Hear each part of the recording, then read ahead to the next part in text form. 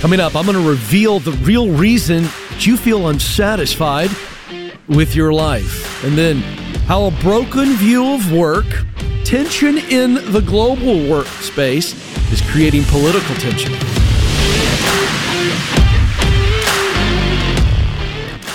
Exposing the matrix so that you can get out of the matrix. I'm Ken. Oh yeah, there is a matrix, and it's cultural. It's powerful, and you need to know how it's affecting your ability to live the way you want to live, to work the way you want to work. In other words, to truly be free and live and work in the way that you desire. And boy, oh boy, do we have a lot to unpack today. Whoa! I'm going to tease this a little more, Alex. Because coming up, we have disruptions. We have tensions across the globe, all coming down to tensions about work and money. By the way, tensions around work and money are always the epicenter of all social unrest. And we're sitting on a powder keg, folks. I'll break it down. But first, how about you? You're unsatisfied. Now, this construct that I'm going to give you will work for any area of your life. Obviously, I'm focusing on work and money and freedom. But this could be in your physical life, your social relationship life, any area of your life where you feel restless because there's a lack of satisfaction. So I want you to get this because this is going to help you. So let's just look at all of us. Let's just look at the human condition, and let's just think to a time, and even if we're in a season right now where there's an area of our life where we're not satisfied. I mean, that's all of us. We're aware of this tension.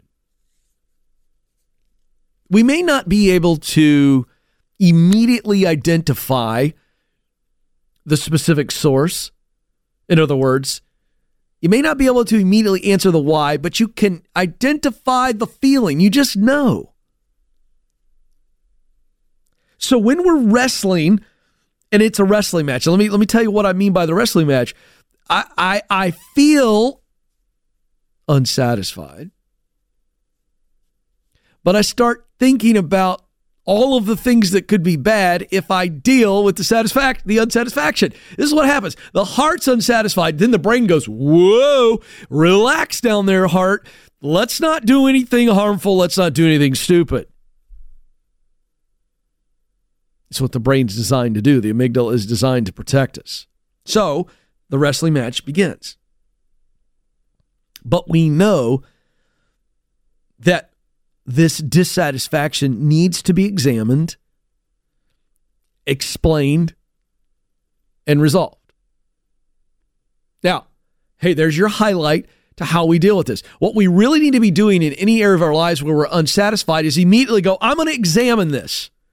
I'm going to look at why am I feeling this way? This is what mature adults do. I got to get deep. I got to unpack it. All right, so I examine it, and I'm examining it so that I can explain it and I can see the source. Is it a legit source? Is it not legitimate? And then finally, once I know what the source is of the dissatisfaction, and it is legitimate and must be resolved, I can now resolve it. So that's what we should do. But you know what most of us really do is that we just leave it unresolved because we go, oh, I don't want to deal with that. I mean, Ken, you just gave me 3 things I got to do, and it's not easy. I get my hands dirty. That's right. I mean, just think about relationships for a moment, because this is the one where it's like the most awkward, whether it's a personal relationship or a work relationship. We're dissatisfied with it, but we don't want to examine it because we have to examine ourselves. Plus, we have to ask the other person in the relationship to examine themselves. Ugh, that's nasty. We don't want to do that. And so what happens is, instead of examining it and explaining it and resolving it, we ignore it and we distract ourselves. So you want to know why you're unsatisfied? Because you're unresolved. until you resolve the source of dissatisfaction, you'll never move on. You will carry it around for a long time, and it's certainly a burden at minimal, but at most it turns into a true wound and it gets infected. And it can eventually take us out. So why is it that we as humans are so reluctant to dive into the source of our dissatisfaction? And I've got an answer, Alex, and I've never thought of it this way before, but I think it's the Matrix fault. Again, certainly in the Western Hemisphere. Here's why I believe that most of us won't dig into why we're dissatisfied. Because we've been conditioned to always have the answer. And when we don't have an answer, we feel dumb, we feel silly, we feel ashamed.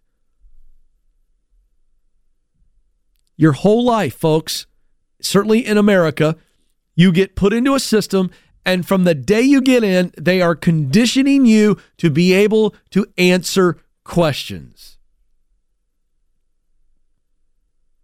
Think about it. Hey, pop quiz today. Oh, are you serious? I got to do a pop quiz? You just taught us this yesterday. Oh, the tension, the pressure. Think about it. Hey, you got midterm exams. Got final exams. Got a test next week. Go do your homework. Go fill in the blank. You have been conditioned your entire life to produce an answer. You know what you haven't been conditioned to do? Ask questions, to dig. But it's deeper than this, because when we don't have an answer readily, our brain has been morphed. The Matrix has taught us, if you don't have the answer, shame on you. You should have studied harder. You should have. And so you've been conditioned that when you don't know the answer, you're ashamed.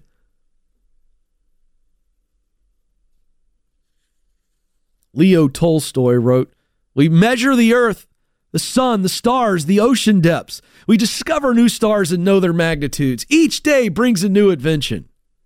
But there's something else, the most important thing of all, that we are missing. We do not know exactly what it is. We're like a small child who knows he does not feel well, but cannot explain why. We are uneasy. Listen to this. Because we know a lot of superfluous facts, but we do not know what is really important, ourselves." You've been conditioned to know the answers, and yet when you find yourself dissatisfied, you don't have the answer immediately, and instead of digging to get to the bottom of it and resolve it, we shove it under the carpet, and we drag it with us the rest of our life. Your dissatisfaction will haunt you. It will eat away at you like a cancer, and it can take you down to where you live a life that you regret, all because you didn't have the courage to dig into your dissatisfaction. See, the Matrix doesn't teach you to dig, to resolve. The Matrix teaches you to medicate.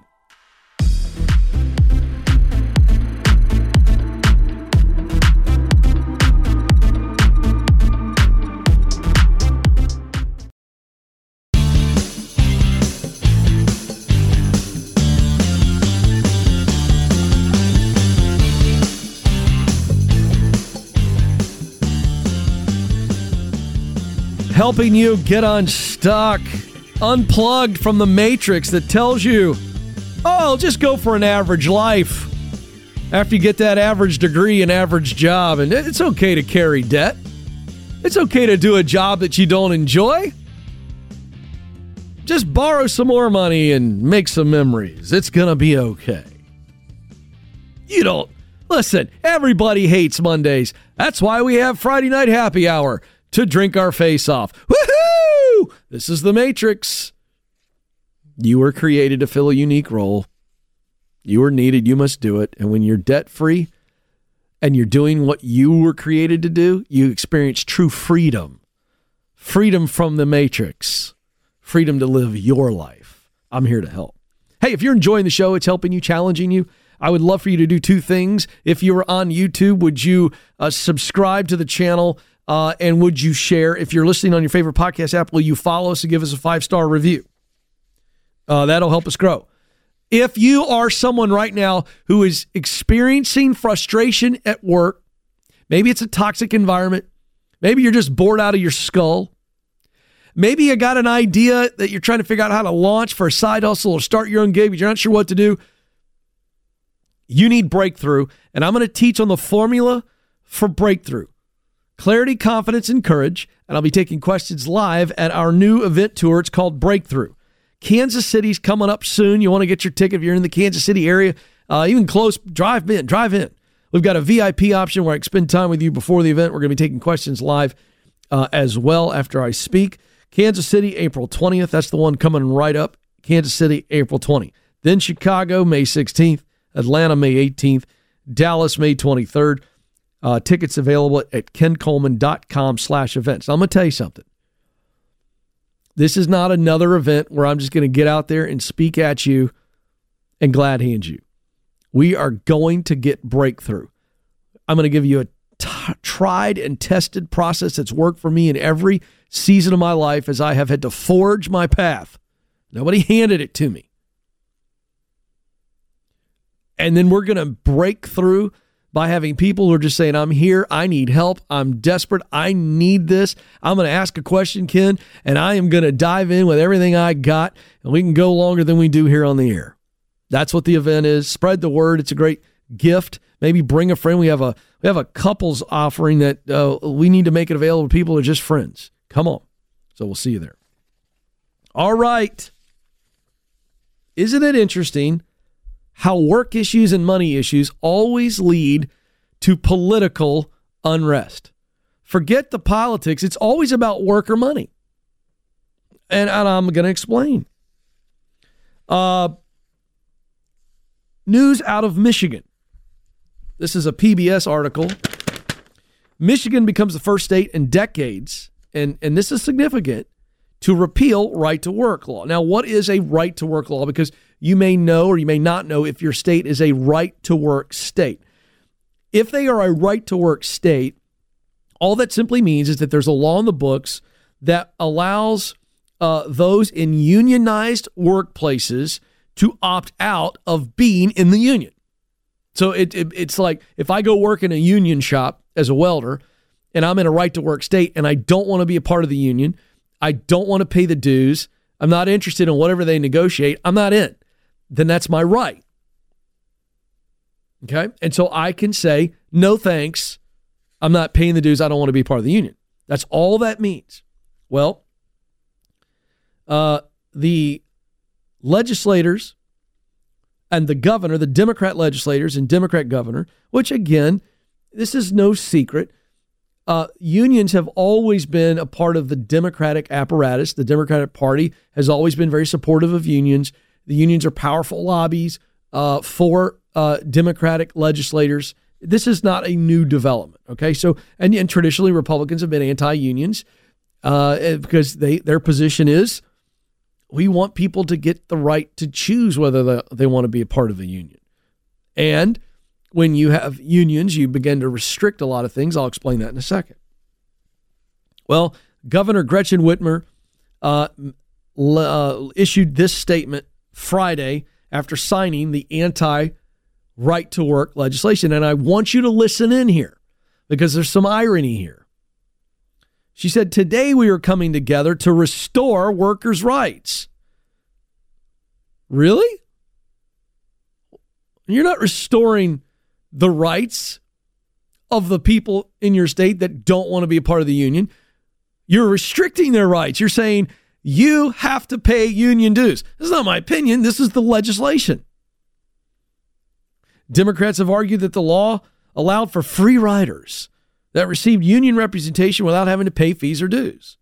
Without it, unions can now require all workers in a unionized workplace to pay fees. So you know what this is? This has nothing to do with workers' rights. This is actually restricting the rights of people who go, I don't want to be represented. And you're going, well, they're getting the benefits without paying the dues. That's garbage. You know what this is? This is forced fundraising. It's forced fundraising. unions have become very powerful political organizations. So what's the potential downside for the state of Michigan? Because these things have economic impact, and you need to be aware of this. Because other states around Michigan have right-to-work laws, the argument is that this repeal will lead to Michigan becoming less attractive to businesses and will lead to forced union membership. Well, it's going to lead to forced union membership. That's what the legislation says. So, there is some distrust here between union members, non-union members, union leaders, and workers that don't want to pay the dues. A lot of tension here. But that's going on in Michigan, and it's very interesting. I think you're seeing a rebooted fervor, if you will, or passion behind expanding unions. We've talked about it on this program. So where's this coming from, and why am I talking about it? Where this is coming from is a widening gap between the worker and the leader. And it's not just in the United States. Folks, this is a result of really weak and sometimes awful leadership for decades upon decades upon decades, where people don't feel valued. And when they don't feel valued, they start to look for other ways to feel valued. And this is where unions get breath and life. Hey, the man's going to screw me, so let's band together to fight the man. Well, let me tell you something. It's expanding across the globe. I don't know if you're paying attention to the news. Let me just give you 3 quick examples. There have been French protests that I don't think have gotten truly violent towards people, but they're burning stuff in the street. It's scary stuff in Paris. Why? Because Macron, the president of France, recently said, we are going to force through an expansion of the retirement age. In other words, we're going to put 2 more years on it. So you can't get retirement benefits through the state, the government, for 2 more years. They're adding 2 more years of work. And what's happening? People are angry. They're headed to the streets. This is tension with work. These are not people who see work as something they enjoy doing. These are people who see work as a necessary evil. Now, how about Israel? Over a few days recently, Israel took a big hit with a work stoppage that united business owners and workers against a hardline government. And so it was kind of like, all right, we're mad at the government, so we're going to shut you down. We're not going to work. Spain is dealing with a huge strike. Taxi drivers in Madrid walked early this year, protesting the Uberization of the city. So all of this tension, here's the point that I'm making. This is turning into political tension. This is turning into social unrest. Why? Because of a work issue. People don't feel valued by their leaders, by government leaders. They want to be free. And this all comes down to how people are treated at work. We have a leadership crisis, and it's about to blow up on us.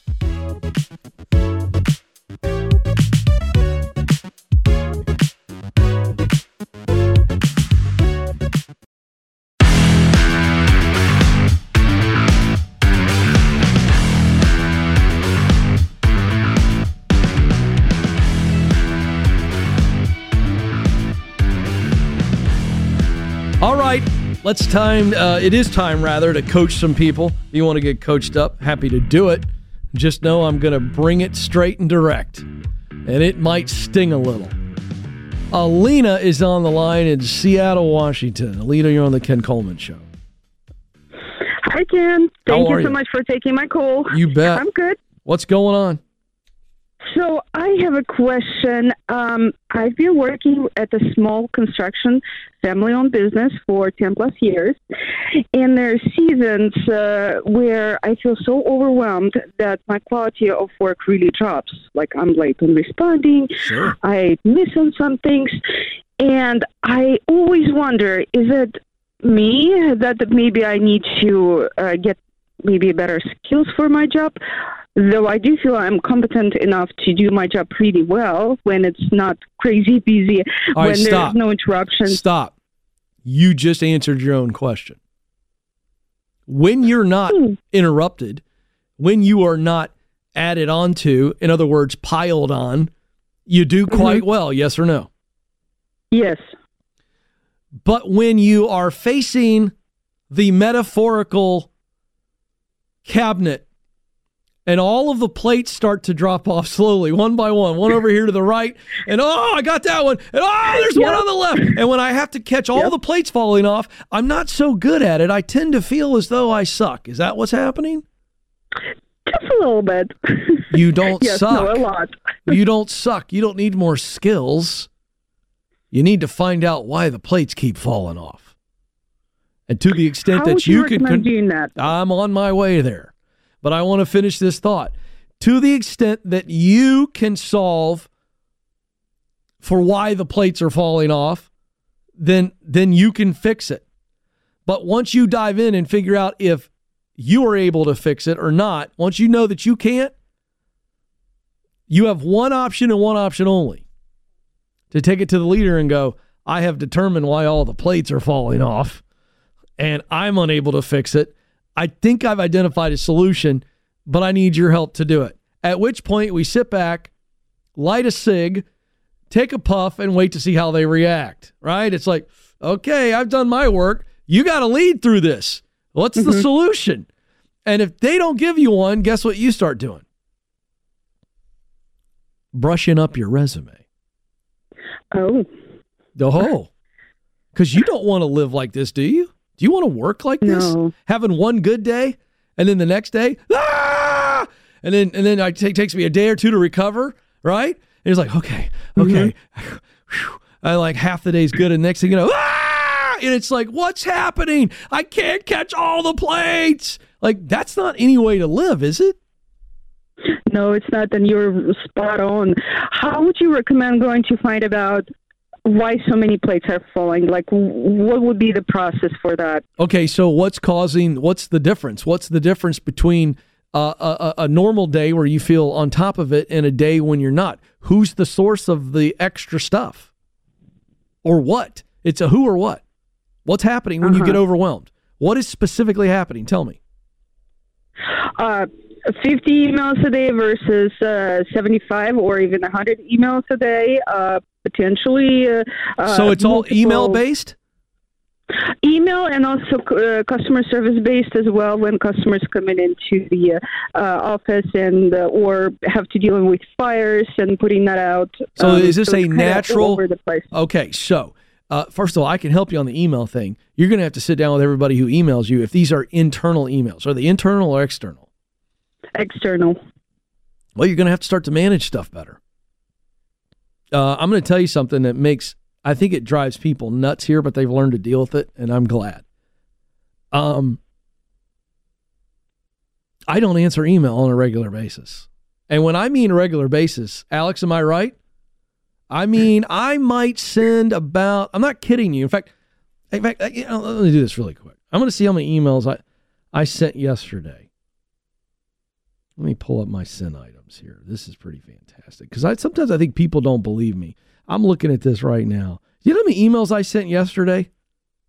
Anybody want to take a guess in the control room? Nathan says 2.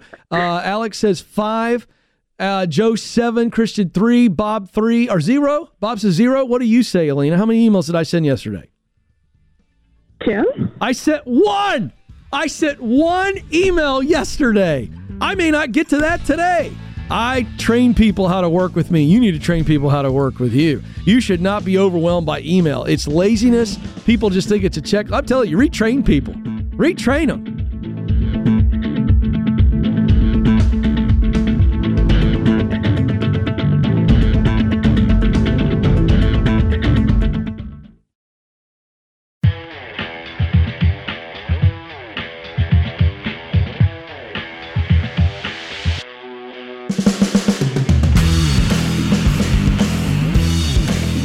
Well, I had a little fun with the tyranny of email, and that's what it is. I want to set some of you free. I haven't talked about email in a while, but you know why you send email? Because it's so freaking easy to do, and you're creating more work for yourself and more work for everybody else. Hey, here's one thing for you. How about you have a conversation? How about you maybe set some boundaries for email? So we're having a little fun. The last segment, I had the team guess how many emails I sent yesterday. And the reason I love this, Alex, is because I really, this is not like some act. And I didn't sit down to everybody at Ramsey Solutions and go, hey, here's the deal. I don't like email. I just trained them over time because they'd go, I sent you an email 3 days ago and you haven't responded. I went, well, what do you want to talk to me about? So they talked to me and we solved it. I go, great, I'm going to go delete that email. And it's so freeing. And so I sent one email yesterday. 4 the day before that, 5 the day before that, and then I had another 1-day email. Alex, I got to see if I can go through an entire week without sending one email. That would be a great week. And as you might guess, because I don't send a lot of emails, you figured it out, I don't read a lot of emails. But these I do. These are the ask@kencoleman.com. You want to get me to read an email? I'll read that email. By the way, for years, if you were to call my cell phone, this is what you heard. Hey, this is Ken. I'm sorry I missed your call. I'm not going to listen to your voicemail. Send me a text. That was it. Why do I want to go log into voicemail to hear you tell me that you want to talk to me? Just text me. Tell me what you want to talk to me about. I don't know if I want to talk to you. You understand what I'm describing here? I am not a time management expert. I'm a well-known and I admit it, I'm a disaster with details, and yet I'm highly productive. You know what this is? Freedom. Your email rules don't apply to me. I'm free from your little email jail.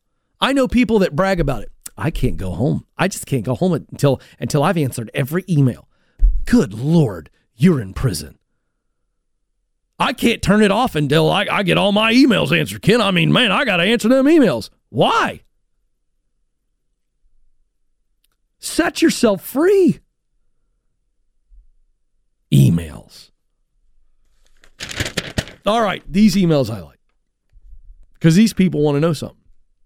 Ask@kencoleman.com to ask your question. Here we go. Charles recently wrote in and said, Ken, I saw a clip of yours where you discussed quiet firing. That has happened to me several times, and I've been trying to figure out why. I've been very introverted, and I've always suspected that my personality is an issue. I almost never get into verbal altercations with people, especially my supervisors.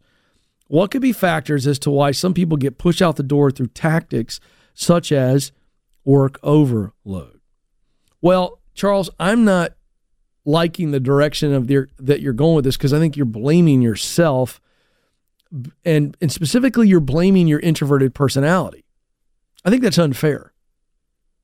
And without knowing anything else, I'd almost guarantee you that you aren't being quiet fired, which basically means I'm being ignored, I'm being overloaded, I'm basically being forced to quit because it's such an awful experience that I want to leave, but they're not actually firing me. That's what quiet firing is called. Now, in this case, Charles, I don't think it's you being introverted.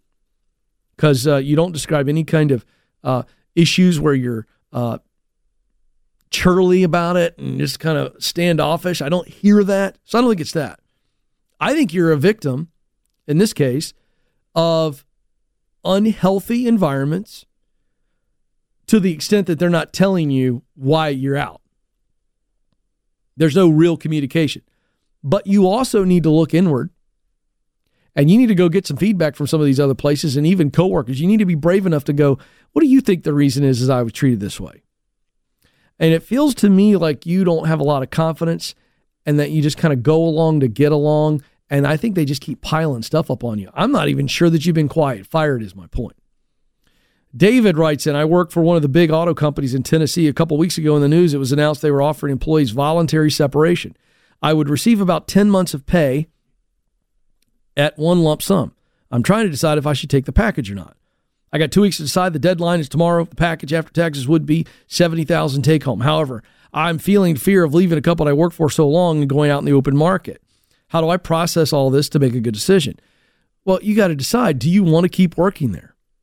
Let's start there. But you're getting enticed by this buyout, and it's a lot of money all at once. So, I mean, your brain is doing the right thing. You're trying to process this logically. I don't think logic is the play here. I think we got to get real with ourselves and go, what's my long-term future? What's the next 5-7 years look like? Where does this job fit into it? If I knew I had another job that I could walk right into, would I be asking this question? Can I go find something pretty quickly and pocket the $70K and come out ahead? These are the questions.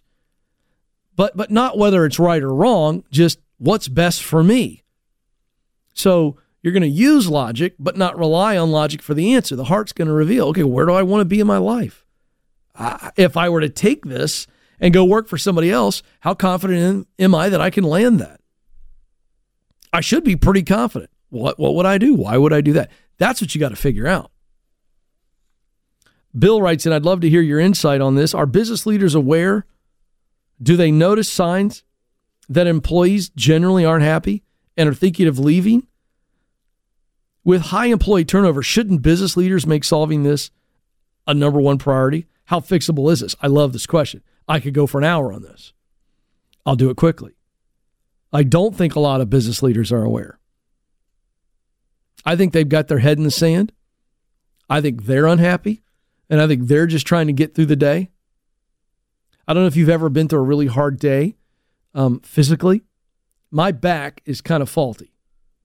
It'll go out on me sometimes, and the team doesn't know about it unless I say something, but there are some days where my back is really hurting me, and I'm so focused on trying to get through that pain that I notice on those days I tend to be less aware of everything else around me. I'm just trying to sit down without pain, you know what I mean? And I'm so focused on pain that I'm largely unaware of everything else around me. You know, I'm just a little bit like, I'm there in the room, but I'm like, oh gosh, like I'm in the meeting, but I'm going, oh crap.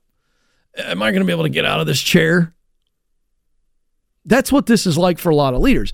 I'll call leaders out, but I also want to be empathetic to understand that a lot of leaders are just trying to make it through the day, and they're so focused on their pain, they're so focused on their discomfort that they don't see the pain of their followers. You show me a leader who is unhealthy and dealing with something, I'll show you a leader who's not aware of what's going on in the office around them, because they just can't be. They're a divided focus. I don't think they mean to be bad leaders. I think they're hurting. So what's the fix? The fix is leadership at the top to start looking at people differently and say, these are not units of production. These are men and women that have lives. These are men and women who go through normal stresses outside of the workplace. It's my job to give them an environment where they experience very little stress. It's my job to create an environment where they feel cared for, where they feel like they have my attention. They have the resources necessary to get the job done, to lead a productive life and experience well-being. But here's the mentality I think about work that we've got to overcome. That work is a 4-letter word, thus you just need to grin and bear it. It's not my job to care about you. It's my job to make sure that you do your job. I don't care if you've got gout on your right toe. Get over it. Hey, I'm sorry that you haven't slept the last 3 nights because your kid's got colic. It's tough. I'm serious. There is a mentality among leadership, and it's been festering around the world of work in this country from the very early days of this, that back in the day, it was like I didn't have any options. I had to pick something to do to take care of my family. Then as work evolves, it was like, well, I got to go to work just to be able to pay for my life. It's never a place of well-being, and it should be. That's the fix. This is the Ken Coleman Show. Thanks for listening to the Ken Coleman Show. For more, you can find the show on demand wherever you listen to podcasts and watch the show on YouTube. You can also find Ken across all social media by following @Ken Coleman.